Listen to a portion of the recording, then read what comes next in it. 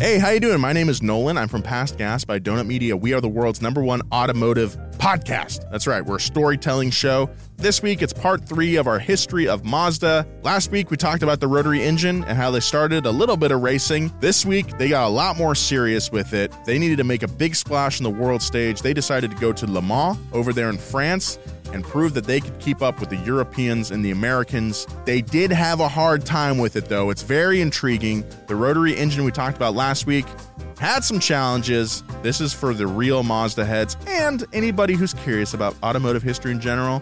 Find it wherever you get your podcasts. Past Gas. I'll see you there.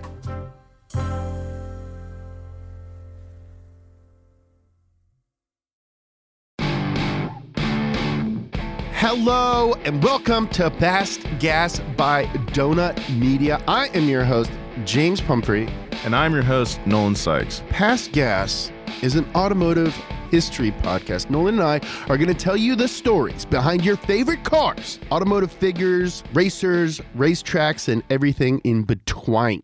If you're already familiar with Donut, thank you so much for joining us on our first podcast. If you've never heard of Donut Media, we make car videos for the internet.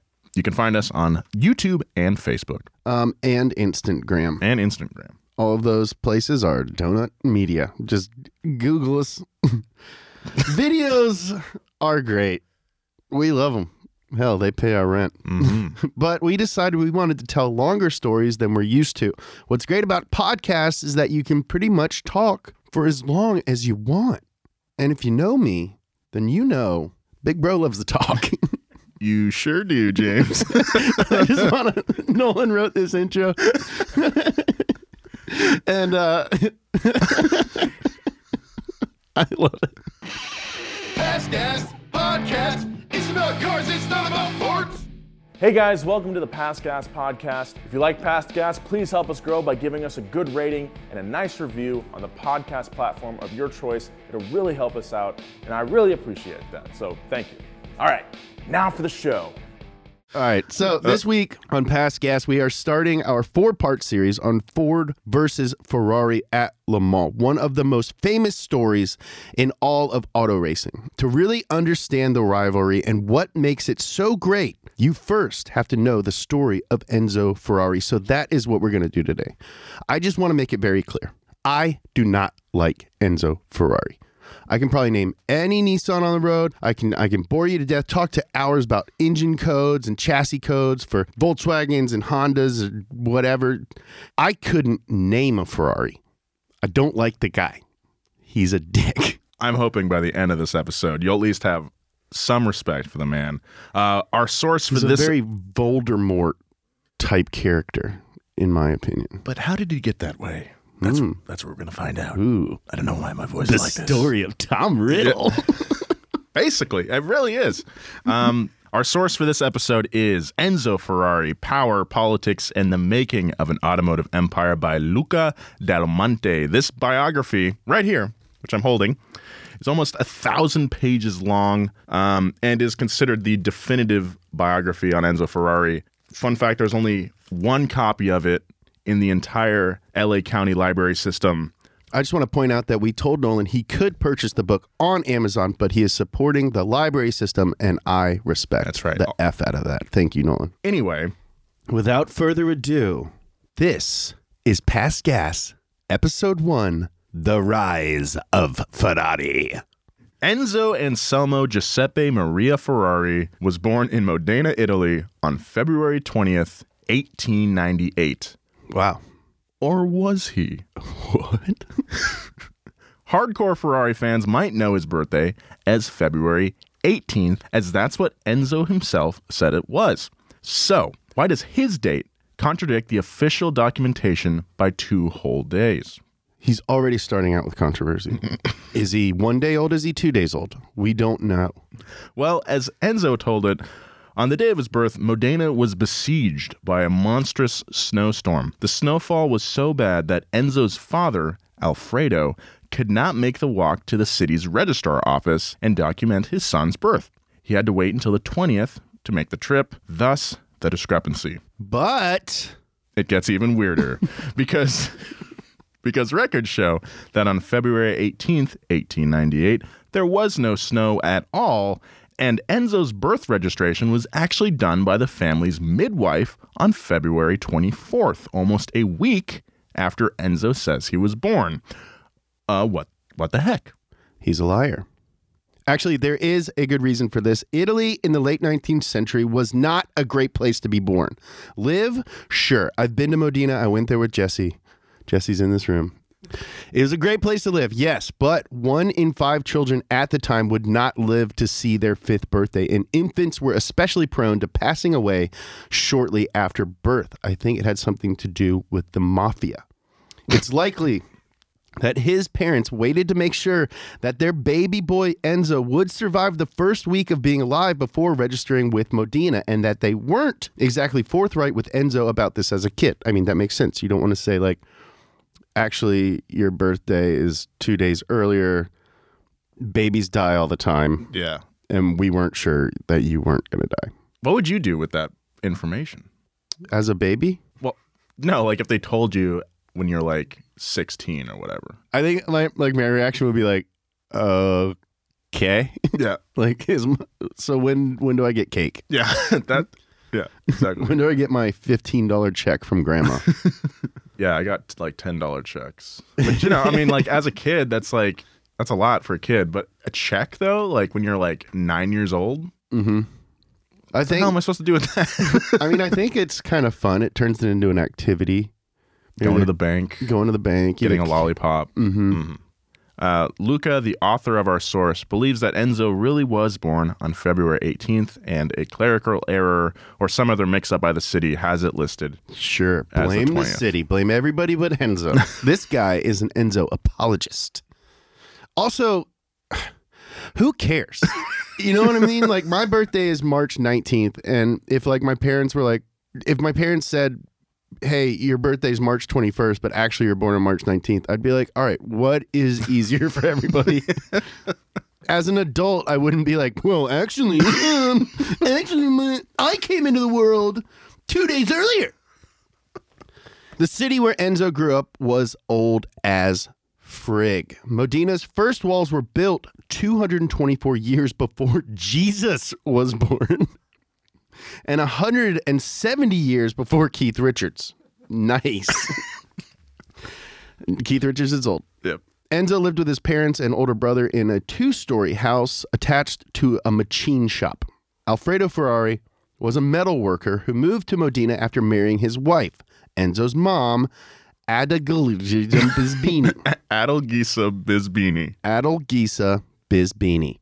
He found work at a foundry.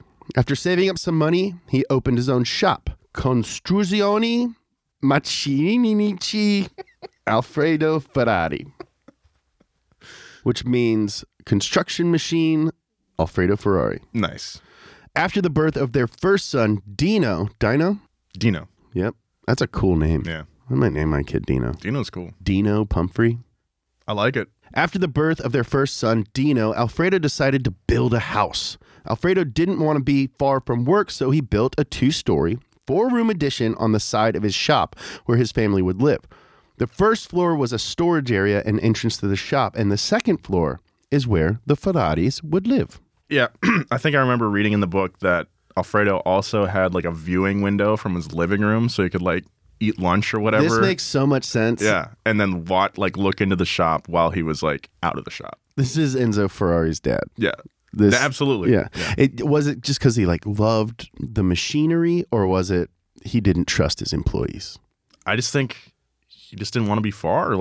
He loved the work. Yeah, he loved the work. Probably had to keep. There was probably some employees that he's like, that Tony over there. And Tony, I do not trust him as far as I could throw him. Yeah, just slurping. And you're Tony working at a bench or whatever, and you just look up.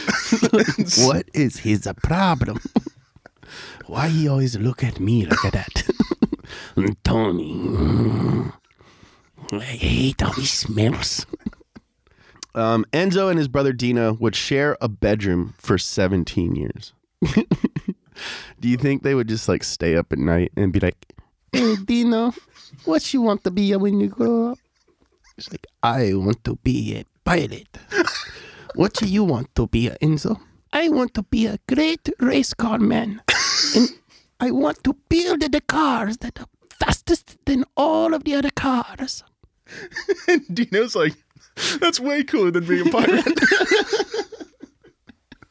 Enzo wasn't a troublemaker per se, but he wasn't a pushover either. Being Italian, it was expected that Enzo would go with his family to church, which in Ferrari's case was Santa Caterina. Enzo didn't like church. One day during confession, Enzo confessed to a ton of stuff that a kid would normally do, like fighting with his brother, not cleaning his room, whatever, kid stuff. Apparently, the priest didn't like this and scolded the little Enzo for minutes. Enzo... Literal minutes of scolding. How did he ever... It's obvious why this made it into the book. Yeah, where'd they get this? Yeah, it's the priest's account. I mean, this guy literally went to Modena and interviewed everyone. Anyway, Enzo said this was the last time he went to church at 5 years old. It's probably because of my own ignorance and preconceived notions about Italy, but I was actually pretty surprised to learn that Enzo was not a particularly religious man. Enzo saw his first car when he was 5 years old. The automobile in question was a De Dion Bouton. The Dion Bouton was purchased by Alfredo as a family car. De Dion Bouton was one of the largest auto manufacturers in the world at the time, producing over 2,000 cars by 1904. With production numbers that low, cars were still somewhat of a novelty in Europe, with only 28 of them being registered in Modena alone.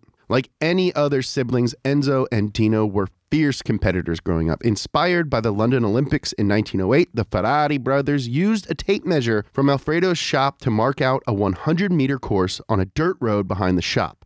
Enzo and Dino would race neighborhood kids and, more importantly, each other down the makeshift course. Dino, being older and stronger than Enzo, always won. And Enzo was like, I'm gonna win.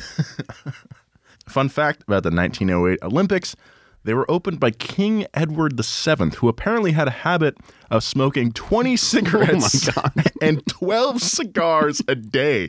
He was just constantly pooping. That wasn't in the book. I had to look. I just wanted to know something cool about him and found that. When Enzo was 10 years old, he witnessed something that would change his life and, by extension, the entire automotive world forever. His first automobile race. Whoa. Now, it's important to note that racing in 1908 was not like it is today. Racers of the early 1900s competed on dirt roads in the countryside, usually blasting through a town or two. Circuits were 20, 30, and 40-mile-long courses around the Italian countryside. There were no seating areas or safety barriers for spectators. People would just line up on the side of the road and hope that they didn't get mangled by a crashing automobile. Standing next to the track and witnessing the cars fly by at top speed awoke something within Enzo. He described it as a spark. That is when I first felt my spark. Before going to the races, Enzo had very little interest in cars, despite the fact that his family now had 2 of them. But that all changed that fateful day. At 10 years old, Enzo now knew what he wanted. He wanted to race. But that would have to wait because in April of 1915, Italy entered World War I. Italy had unified in 1859 and had not had the time to industrialize like some of its allies and adversaries. So, when it came time to mobilize, Italy called on her citizens to do anything they could to help. Factories were restructured for war material manufacturing, and families gave up their automobiles for use on the battlefield. The Ferraris were one such family. Dino had volunteered to fight and would drive the family Diatto sedan, now converted for ambulance duty. Enzo was too young to enlist, instead serving as a machine instructor at an ammunitions factory.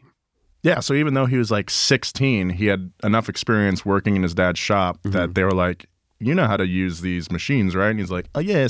And then he taught adults who couldn't fight how to use these things. Can you imagine if we went to war and they were like, hey, Pumphrey, can we use your Tiguan? Yeah.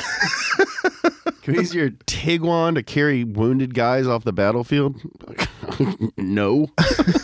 No, you could support the troops. In Dino's absence, Enzo would be helping his dad a lot more around the house.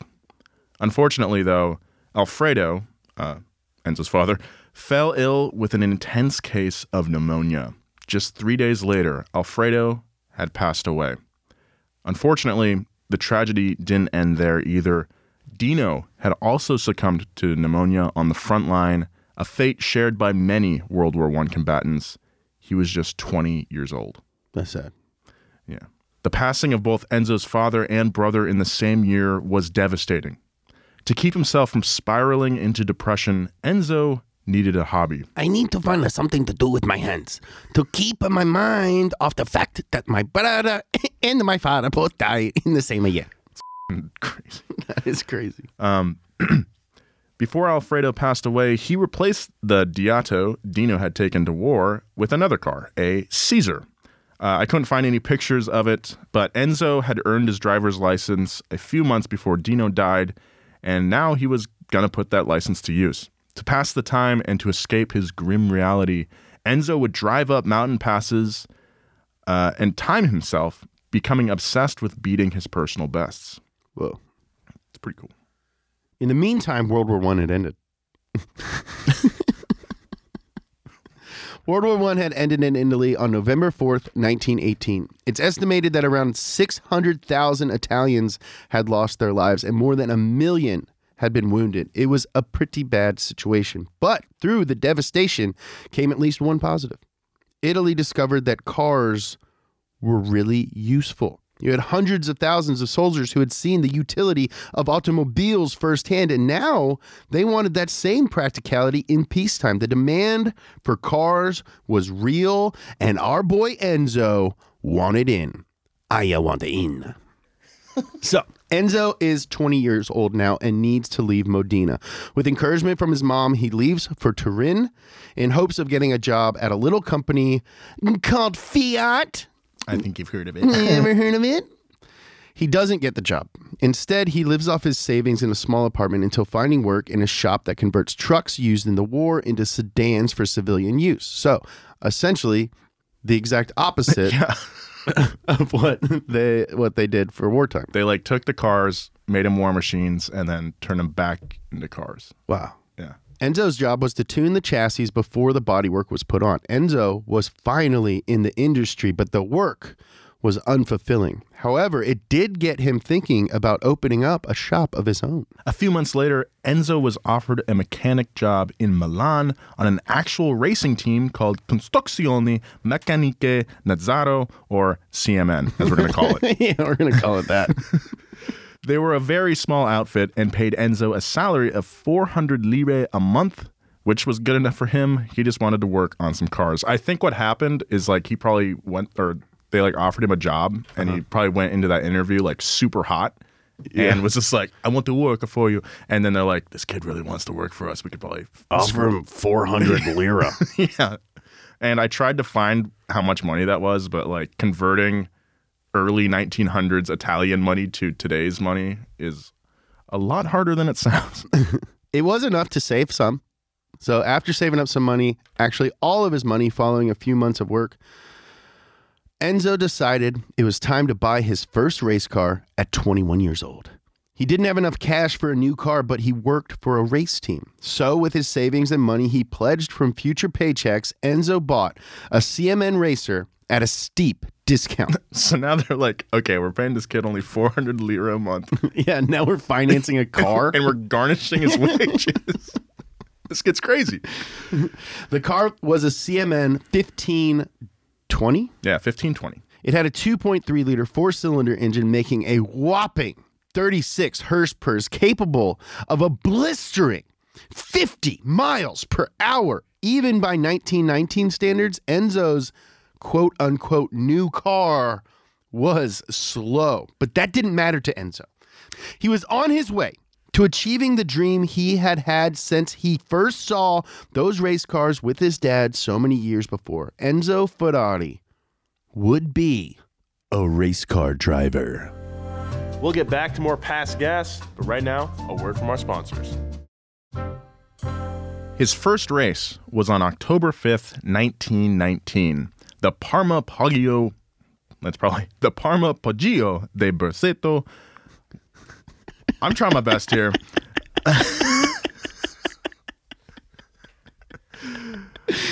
Was a 32-mile road from the plains of Parma to the rolling hills of Poggio de Berceto. There were 38 racers entered and 500 cars full of spectators showed up to watch, parked on the side of the gravel road, just like Enzo had done with his pops. Enzo enlisted the help of a stranger to be his ride-along mechanic because the rules said you couldn't race without one, and I assume he didn't have any friends. Stupid race. It's like in Happy Gilmore. Yeah. Like he's like, oh, you need a caddy. And he's like, hey, you. Yeah. It's just like Happy Gilmore. Enzo finished 5th in his class and 12th overall. Honestly, for a 21-year-old kid with an old underpowered car and a stranger as his partner, that's not half bad. And everybody else thought the same. Here was this dude that came out to the course on his own, did all of his own work, drove his own car, and did pretty good for his first time out. Enzo had a natural talent for racing. His main disadvantage was his lack of resources. Racing at the time, and let's be frank, even racing today, was dominated by wealthy gentlemen racers who could afford to buy the fastest cars. Enzo was still in debt to his employer, CMN, to keep his car. That's like if Donut didn't pay us like any money, and then they were like, we have these computers and these cameras, you can finance them from us. Yeah. It's so cheap. Enzo drove only one more race in the CMN before trading it in for an Isotta Fraschini. You're so good at pronouncing stuff. Why don't you just pronounce all the Italian stuff from here on out? So he traded in the CMN for an Isotta Fraschini, which was also obsolete at that point, but it did have 100 more horsepower. He was able to secure a second place finish at his second Parma de Poggio race. After 2 races, whereas Isotta Fraschini broke down, Enzo did what I can only call the most Enzo Ferrari move ever.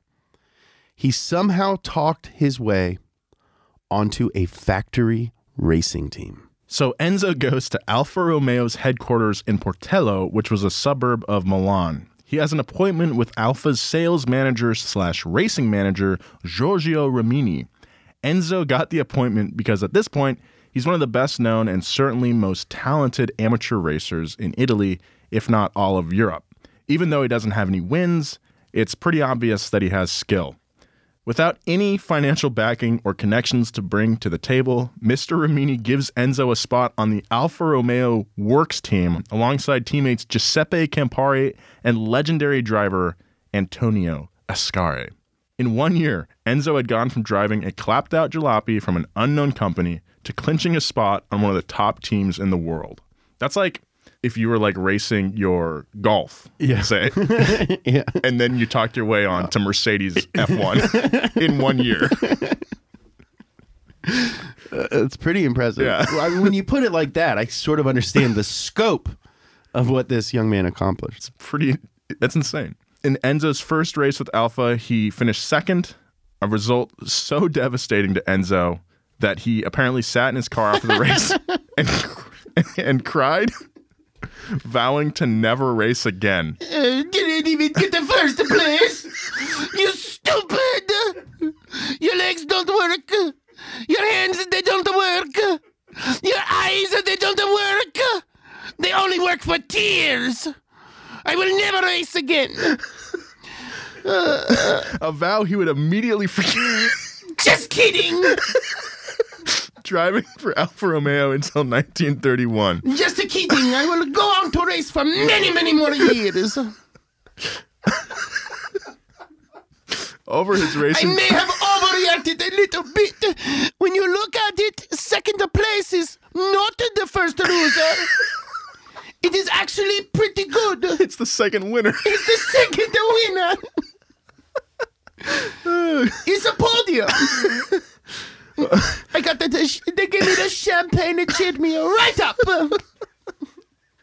Over his racing career, Enzo earned 9 overall victories of the 36 races he entered, as well as 7 class wins. In 1929, Enzo is selling Alfa Romeos and occasionally participating in races.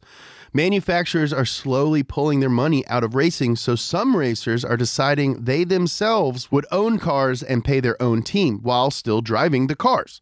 The term scuderia, meaning stable in Italian, is coined by racer Emilio Materazzi. to describe this arrangement. Materazzi? I guess I can say that. Yeah, you can say it. Materazzi said he chose it because racers have to deal with horsepower and that he couldn't think of anything better. I chose it, because the car, the way we tell how much power it got is a horse. And where do you keep the horses? Bang, bang, boom, you keep them in the scuderia. So what do I call this sort of racing arrangement? I call it where you keep the horse in their house, the scuderia. That is 100% how that happened. That same year. Yeah, that same year. Enzo Ferrari is at a party celebrating the flying 10-kilometer speed world record set by Alfieri Maserati, hosted at the Casa del Fascio, or Fascist Party House in Bologna. Ooh, yikes. Now, before you Uh-oh. before you get the wrong impression, James, Enzo Ferrari was not a fascist. Yeah, right. Like his aversion to religion, Enzo had little patience for politics.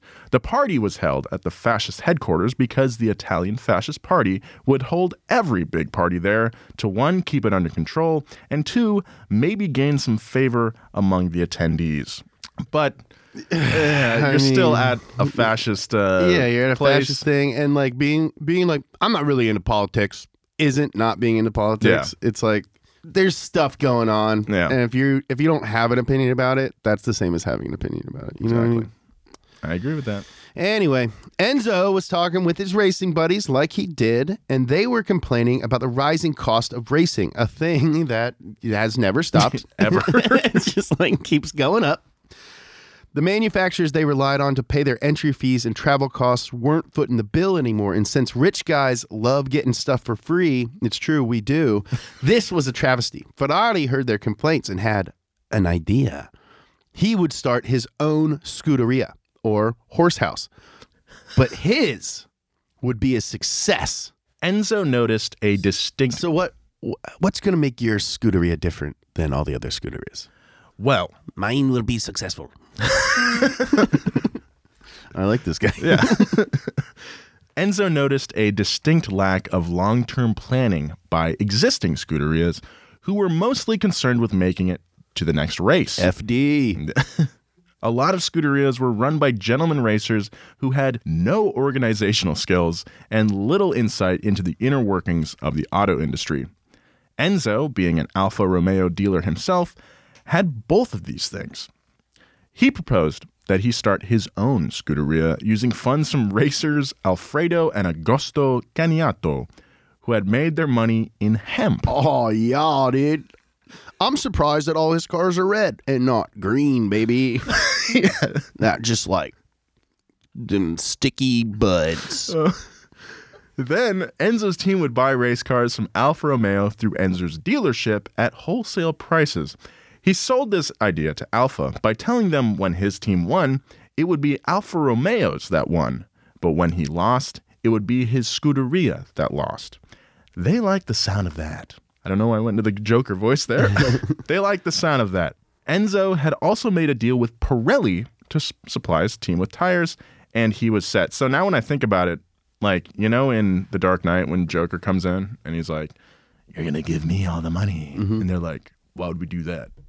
And he's like, Because when I win, then you win. And when I lose, then I lose. Did he invent sponsors? Were there sponsorships before this? I mean, yeah, I think, like, as we mentioned earlier, like, auto manufacturers are like, oh, this is cool. Like, we're still kind of small companies, kind of, but, like, we should, these racers who are making us look really good, we should pay for their entry fees. But then, like, during that weird growth spurt, they were kind of, it wasn't really paying off for them, and they I mean, it was still just dudes driving around in the countryside. So Yeah. they kind of stopped. The team met in the offices of attorney Enzo Levi. Levy? I think Levi was probably the Italian pronunciation. The team met in the offices of attorney Enzo Levi and drafted up a contract. The express purpose of their group was, quote, purchasing racing automobiles of the Alfa Romeo brand and participating with them in races that are part of the national racing calendar and of the calendar of the National Association of the Automobile Clubs. All this team needed was a name. Enzo wanted it to be called Scuderia Mutina, the old Italian name for Modena, the city that he was from. But the Caniatos thought that name was lame. And Enzo Levi pleaded with Enzo Ferrari to consider the name they wanted. Scuderia Ferrari.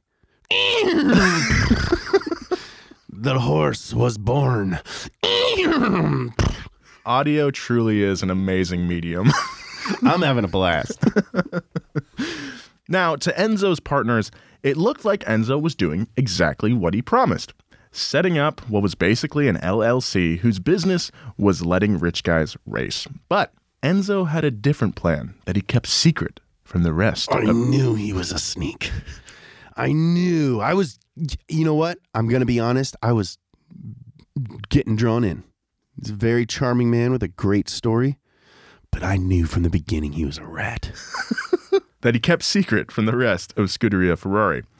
Alongside making all those sweet deals with Alfa and Pirelli, Enzo also made a deal with former champion Giuseppe Campari to come race with him after Campari's contract with Alfa Romeo was up.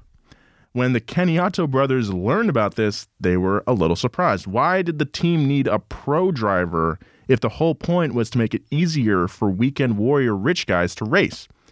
Well, Enzo told them that having Campari on the team would draw a lot of media attention, which was a chip Ferrari could use when negotiating new deals with sponsors.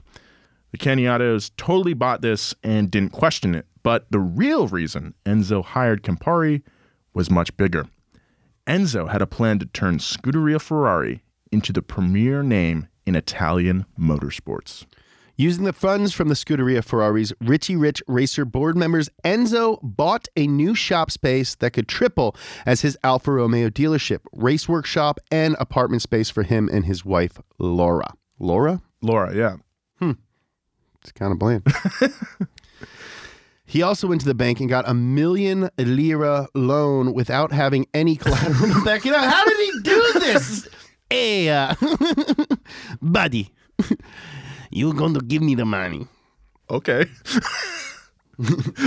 It's just like the time that he talked his way onto the Alfa team a few years back. Enzo just had a gift for getting people to give him stuff that he wanted. I mean, ask Laura. He hired young mechanics to work in his shop and purchased the race cars from Alfa Romeo. Scuderia Ferrari was ready to race. Ooh.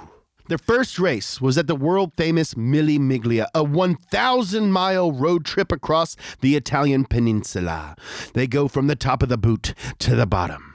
The Mille Miglia was the biggest race in Italy at the time, and the best racers in Europe were behind the wheel. 3 out of the 4 cars Ferrari entered didn't finish. But Enzo didn't think his amateur paid drivers had a very good shot at winning anyway, so this loss didn't really discourage him. Okay, guy gets second place in his first race ever. He cries in his car and vows to never, ever do it again.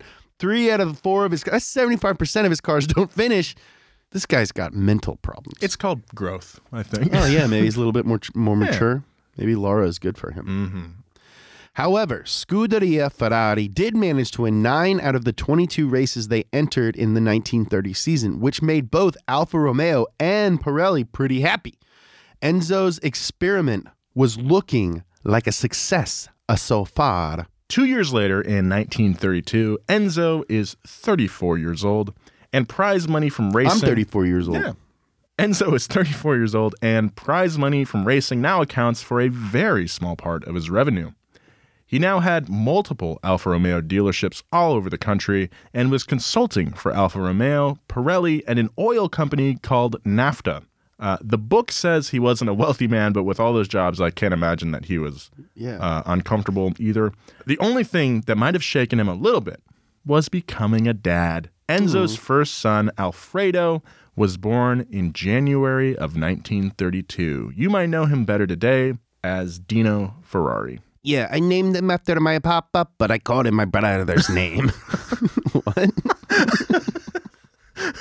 Scuderia Ferrari proved themselves to be so good that in 1937, Alfa Romeo bought a majority share of the Scuderia in order to beat German rivals Mercedes and Audi. And I think we're going to have to do an episode on them down the line because they just came in and Mercedes? whooped ass, dude. Yeah. Out of nowhere. Anyway. Oh, the Nazis had something to do with it. Those Nazis love just showing up and wrecking house, huh? Mm-hmm. Scuderia Ferrari was now Alfa's official racing division with help from legendary drivers like Tazio Nuvolari. Scuderia Ferrari was renowned throughout Europe with Enzo at the helm. But the good times wouldn't last long. The 1937 season was a disaster.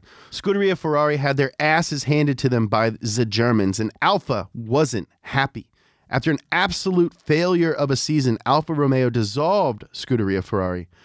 As the book recounts, the sun set on Scuderia Ferrari, who had participated in 225 races with 715 cars, earned 144 wins and 171 podiums. Enzo left Alfa Romeo in 1939 after 20 years of service to the company. And then, a little thing called World War II happened. In the early stages of the war, Enzo opened a new shop. The terms of his departure from Alfa Romeo included a clause that he couldn't name any new car company after himself, so Ferrari could not call his cars Ferraris. His new company would be called Auto Avio Costruzione, based in where else but Modena. Unfortunately, the fascist Italian government led by Benito Mussolini decided they needed Enzo's shop more than Enzo did, so he moved the shop to Maranello, where they would build hydraulic grinders. Racing pretty much stopped in Europe during the duration of World War II, but soon after the defeat of the Axis powers, Enzo got back to work building a new company, and more importantly, a car for the road. We'll be right back with more of this story, but first, a word from our sponsors. At this point, Enzo was obsessed with 12-cylinder engines. His idol, Antonio Ascari, owned a V12-powered car from the U.S., and since Enzo worshipped the ground Ascari stood on, his car had to have a V12 too. Never mind that most people thought they were obsolete and needlessly complicated. Enzo hired engineer and longtime friend, I think it's Giochino? Giochino. Longtime friend Giochino Colombo to design the engine. By the end of construction, the new Ferrari motor made a very respectable 118 horsepower. The mill went under the hood of Ferrari's first car of his design, the Ferrari 125S. Nolan and I have actually seen this car in the Peterson Museum's vault, and it doesn't look like any Ferrari that we know today. It is a thick boy. Mm-hmm. It's basically a brick. How many cars have I designed? One. One, yeah. Mm-hmm. The Pumphrey 152. The Pumphrey 502. 502, my bad. Mm-hmm. On the hood of Ferrari's new car was his new logo, a yellow rectangle topped with a green, white, and red strip. In the center, a black, prancing horse joined by the letters S and F. Which stands for? Scuderia Ferrari. Yeah. It stands for Sick and Furious. The yellow Enzo chose was one of the colors of his native Modena. Their city colors were the yellow, the Ferrari yellow, and some sort of blue. And the horse, well, that's a little more complicated. Horses always are. They are a very beautiful but deep animal. You can tell when you look in their eyes. Mm-hmm. You can only look in one eye at a time. So there was this Earl and his countess wife, the Baraccas. This Earl was not named Earl. That's just the title. Mm-hmm. Right. Okay, thank you. Yeah. Thank you for clarifying that. You're right. Thank you. You're welcome. So there's this Nolan. And he had a wife, and they were called the Sykeses. Someday. Their son was a pilot in the First World War, and he was killed in action. The Baraccas were huge fans of Enzo and would invite him to their house all the time. One evening in the early 1920s, Lady Baracca pulled Enzo aside and gave him a photo of her son with his plane. And her son was a horse. Enzo, she said, if you put my son's prancing Enzo, if you put my son's prancing horse on your car, it will bring you luck. He didn't use it for years and sporadically painted it on his race cars in the Scuderia Ferrari days. But now, Enzo was starting a new company, one he expected to last for decades. He knew this was the time to make it official. Ferrari would be the prancing horse. Ferrari produced two 125s. One was the aforementioned S, and the other, the 125 Competizione, which shared the S chassis and running gear, but wore different, more aerodynamic bodywork sculpted for the racetrack. In the 125S's first race, the car broke down because of a failed fuel pump. Enzo called the result a promising failure. It was a loss, sure, but since when had that ever deterred Ferrari, except for that one time when he cried in his car? Right.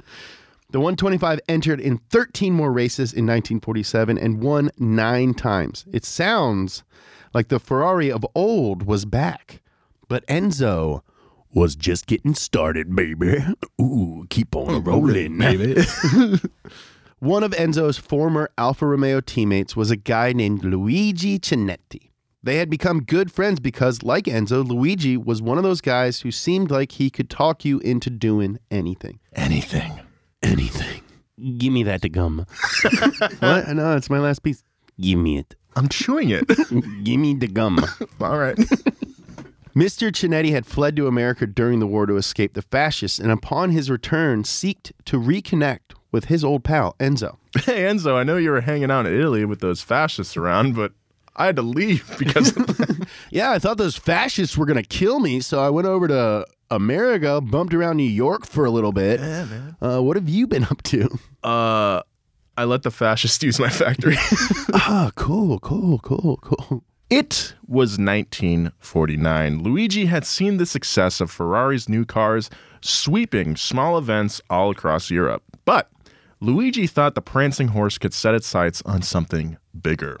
Not just bigger, but the biggest race in the entire world, the 24 Hours of Le Mans. Earlier, we talked about how racing was basically just one driver and a mechanic trying to beat the clock. But at this point in time, racing was more like we know it today. Tons of cars on a track, all at the same time, racing for position. There were still the road rallies like the Mille Miglia that Enzo had cut his teeth on, but those were falling out of favor for the wheel-to-wheel action available on the track. Tracks like Le Mans.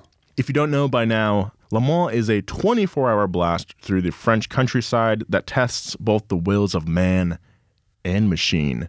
We'll get more into it on our next episode, but what you have to know is that Le Mans was, and pretty much still is, the most epic race in the world, if you don't count off-road stuff. And Luigi wanted Ferrari's help to win. Yeah, to Nolan's point, Le Mans is the coolest race on the entire planet. Like, I like drivers, so I like root for the drivers, but Le Mans is like the Super Bowl. Yeah. Luigi asked Enzo if he could have 2 cars and 8 mechanics for the event, and Enzo said no. Deep down, Enzo didn't believe that his cars were ready. He was still a small outfit, hand-building cars, and Le Mans was for names like, Aston Martin, Bentley, and Delahaye. However, if Luigi really wanted to race Ferraris at Le Mans, Enzo suggested Luigi could always buy some. Listen, my cars, they aren't ready to race. It will be an embarrassment to show up with these small backwoods cars. I cannot give you one. But you can buy some for me. The Ferrari 166mm made 140 horsepower from its triple carbureted 2-liter V12. I bet that thing sounds sick. Yeah. Small displacement motors with lots of cylinders. That gets my blood pumping. Mm-hmm. I'll tell you what, brother. That gets my goat going. The pistons in that engine must have been the size of quarters. Some math for you. Divide 2 liters by 12 cylinders, and each cylinder has a displacement of 0.166 liters, which, I mean, It's really small. that's like smaller than a mini can of soda, I think.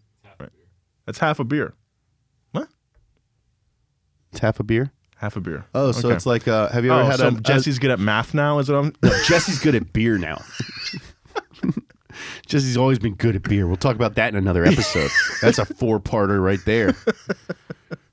Almost ruined donut. No, have you ever had one of those tiny Bud Lights, the Azulitas? No. Means little blues. No. That's that.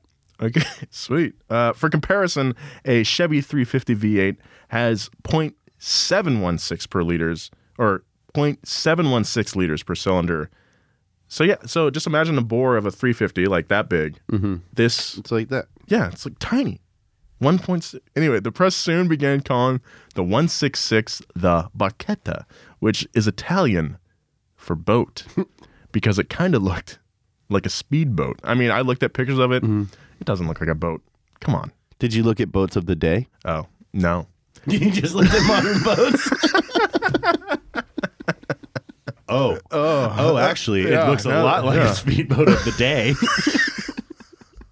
Luigi bought 2 Ferrari 166s with the help of gentleman racer and 2nd Baron Lord Selston Peter Mitchell Thompson and went to Le Mans. One of the Barchettas, driven by a man named Dreyfus, had to retire after a crash caused by problems with the steering. Luigi and the Baron were teamed up in the remaining car. 2nd Baron Lord Selston must have been a little out of shape because he drove for only one of those 24 hours in the race, meaning Luigi drove for the other 23. Even more amazing, Luigi freaking won.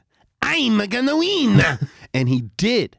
On June 26th, 1949, a Ferrari had taken the top spot at Le Mans with just a little support from Ferrari.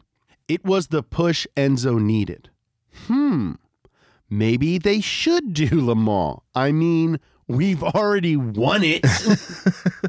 What was the deal with that 2nd Baron only driving for 1 hour, though? I think that's like a guy with like some money, like probably like, you know, our landlord. Yeah. And he's just like, oh yeah, that sounds pretty fun. Just, you know, go racing.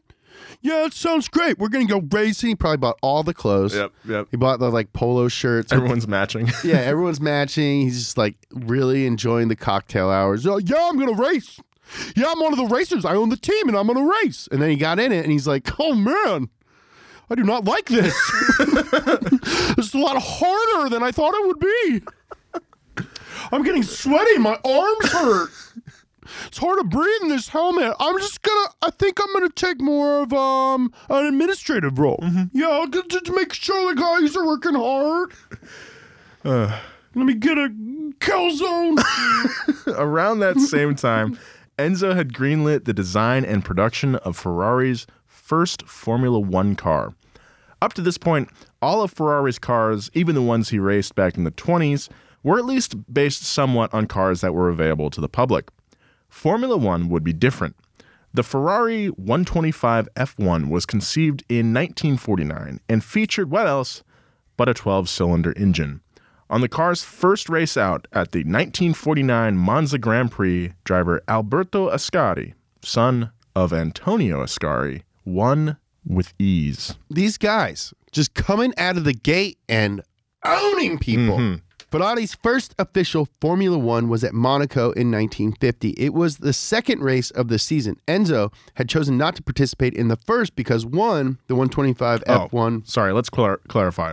So this race that they won just now with Alberto Ascari, this wasn't a Formula One race. It was just like one of those road races, but okay. they entered a F1 car. So they entered an F1 car into a road race and won. So that's why. Less impressive. Okay. That's a good clarification, Nolan. Thank you. He wasn't racing other F1 cars. He was racing dogs. I assume. Okay. Yeah. Ferrari's first official Formula One race was at Monaco in 1950. It was the second race of the season. Enzo had chosen not to participate in the first, one, because the 125 F1 wasn't quite ready, and two, The first race at Silverstone, curiously, didn't count for points. After a crash on the first lap that took half of the cars out of the race, Ferrari driver Ascari was able to score a second-place finish, 1 lap behind the winner and Alfa Romeo driver Juan Manuel Fangio. The rest of the season unfolded in a similar fashion, mostly with Alfa Romeo winning a ton of races and Ferrari having a ton of problems with their car. However, that wouldn't last long. Scuderia Ferrari won their first F1 championship in 1952 and won 3 more before the 50s were over. Their victories in 1956 and 57 were achieved by none other than the driver who had first defeated Ferrari, Juan Manuel Fangio. But not everything at that time was looking up. Enzo's son, Dino, had suffered from muscular dystrophy since he was a child. Enzo tried to make Dino's life as normal as possible. Dino went to school, eventually earning an engineering degree to help with the family business. And in the summer of 56, Dino's condition was so bad that he was essentially bedridden, but he was still eager to help his dad. Dino and Enzo regularly discussed plans for a new 1.5-liter engine, eventually settling on a 65-degree V6. Then, early one morning, it happened. Enzo had been with Dino all night. He'd suffered a cerebral hemorrhage a few days before and fell into a coma for several days. Dino Ferrari passed away at dawn on June 30th, 1956. He was just 24 years old. Understandably, Dino's passing had a profound effect on Enzo. In his journal, he wrote, quote, "The match is a lost. I lost my son, and I have found nothing but the tears." As the book describes, Enzo began wearing black ties as a sign of mourning and would so for years. Unfortunately, death seemed to follow Enzo, at least in the eyes of the press. On July 6, 1958, Ferrari driver Luigi Musso was killed in a crash at the French Grand Prix. He entered the Gaul corner too fast, flying off track. His car bounced 3 times through a cornfield before Luigi was ejected on the 4th bounce, killing him. Musso was not the first Ferrari driver to lose their life behind the wheel. In 1955, the son of Enzo's hero and close friend Alberto Ascari died in a Ferrari at Monza. 2 years later, Eugenio Castellati lost his life during a Ferrari testing session at Modena, and now Luigi. The press attacked Enzo for losing 3 Italian drivers in 3 years. It was such a media uproar that the church got involved. And in Italy, the church means the Vatican, i.e. where the friggin' Pope lives. 3 days after Luigi Musso's crash, the Vatican printed a story in their official newspaper with the headline, Industrial Saturn, referring to the ancient Roman god, quote, "A modern Saturn, become industrial tycoon. He continues to devour his sons. As in this myth, so unfortunately in reality. Luigi Musso is the latest of his victims, around whom once again arises a widespread sentiment of solidarity, and that has only one fault, of never learning from experience, and not realizing how from anyone's conscious is sentient an invocation arise. Stop!"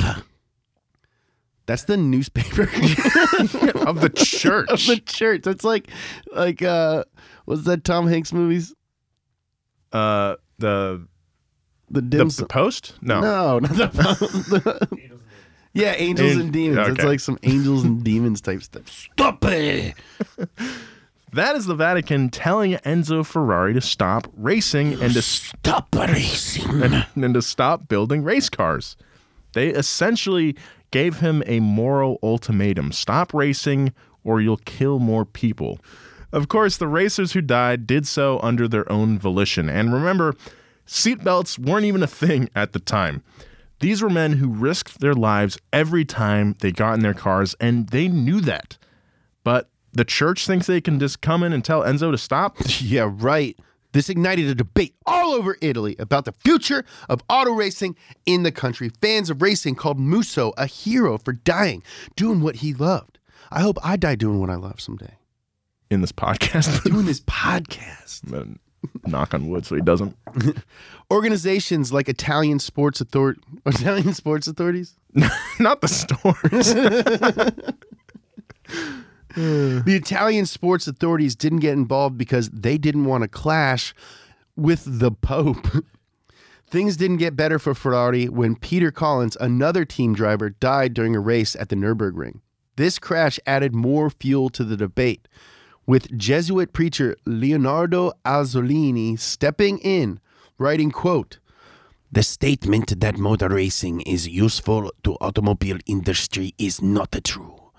All the big manufacturers have stopped participating because they have nothing to learn from it."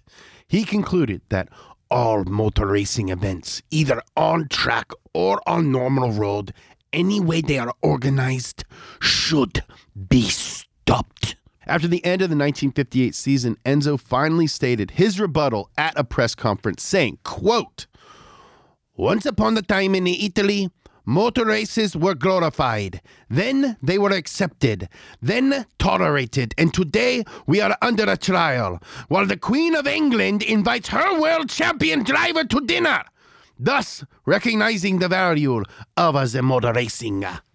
Enzo then went on to offer his side of the events. He and the Ferrari team had spent weeks analyzing the crashes and came to the conclusion that what caused these deaths were not the cars, though I will say personally they should have had seatbelts at least, but the primitive safety measures at each of the tracks. It wasn't at the cars, it was at the tracks. In Musso's case... We put in the work, we did the study, turns out not my fault. Yeah. In Musso's case, Enzo blamed the poor track conditions in France. In Germany, the sides of the Nürburgring acted like a springboard, and because they were just like a bank. Like a bank, and then just nothing on the other side. So like if you lost it there, your car is going over. Mm-hmm. And finally, in Eugenio Castellotti's case, the organizers had placed a 40-centimeter high wall at the chicane. So like the kink right there, and then on where if you go off, there's just a wall. Oh, geez. Apparently, Enzo had warned the organizers about this wall, but they told him in public that it was meant to deter drivers who would dare too much at that particular turn, so it just had to stay. So like, hey, this wall looks pretty dangerous, and then they're just like, yeah, but if it'll keep people from going too fast. Yeah, it'll keep people from cutting the corner if we put this wall that will kill them there. Enzo finished his press conference with this quote: "Car manufacturers must meet the cost of building new cars. Organizers should bear the cost of the modernization of the racetracks." I mean, that's a pretty good point. It is a good point. Enzo even met up with that Azzolini guy, the Jesuit preacher, and convinced him to write another... You know what? A Jesuit preacher is a priest. Okay. You backwoods. I don't know. Enzo even met up with Azzolini, the Jesuit priest, and convinced him to write another article about racing safety. And this time, Azzolini completely reversed his stance on the issue, writing that he, quote, "I instigated reactions not necessarily serene and objective, and some actually prejudiced." So like Ferrari's just like, hey, turns out you don't think what you thought you thought. All right. Yeah. That's a good point. So Enzo and Ferrari had absolved themselves of this whole debacle. But that wasn't the end of trouble for Enzo Ferrari. In the early 60s, Ferrari was going through some tough times financially. But luckily, Enzo had a savior in the form of one Filmer Paradise, the president of the Italian branch of the Ford Motor Company. And that is where we'll continue in part 2, Ferrari versus Ford on Past Gas. Woo! That was really fun. Yeah, that was really fun. We're going to start doing this every week, probably Fridays. Nolan and I reference each other a lot in our videos, but we don't really get to hang out too much. So this was really a really fun time. It was super fun. Follow us on Instagram at Donut Media and follow me at James Pumphrey. I am on Instagram at Nolan J. Sykes. If you haven't checked out our YouTube, go ahead and check that out. It's Donut Media. It's so weird. I've never had to plug our YouTube. Right. All of our stuff's on YouTube. Just keep watching and listening to what we do, or else we wouldn't be allowed to do it. Thank you.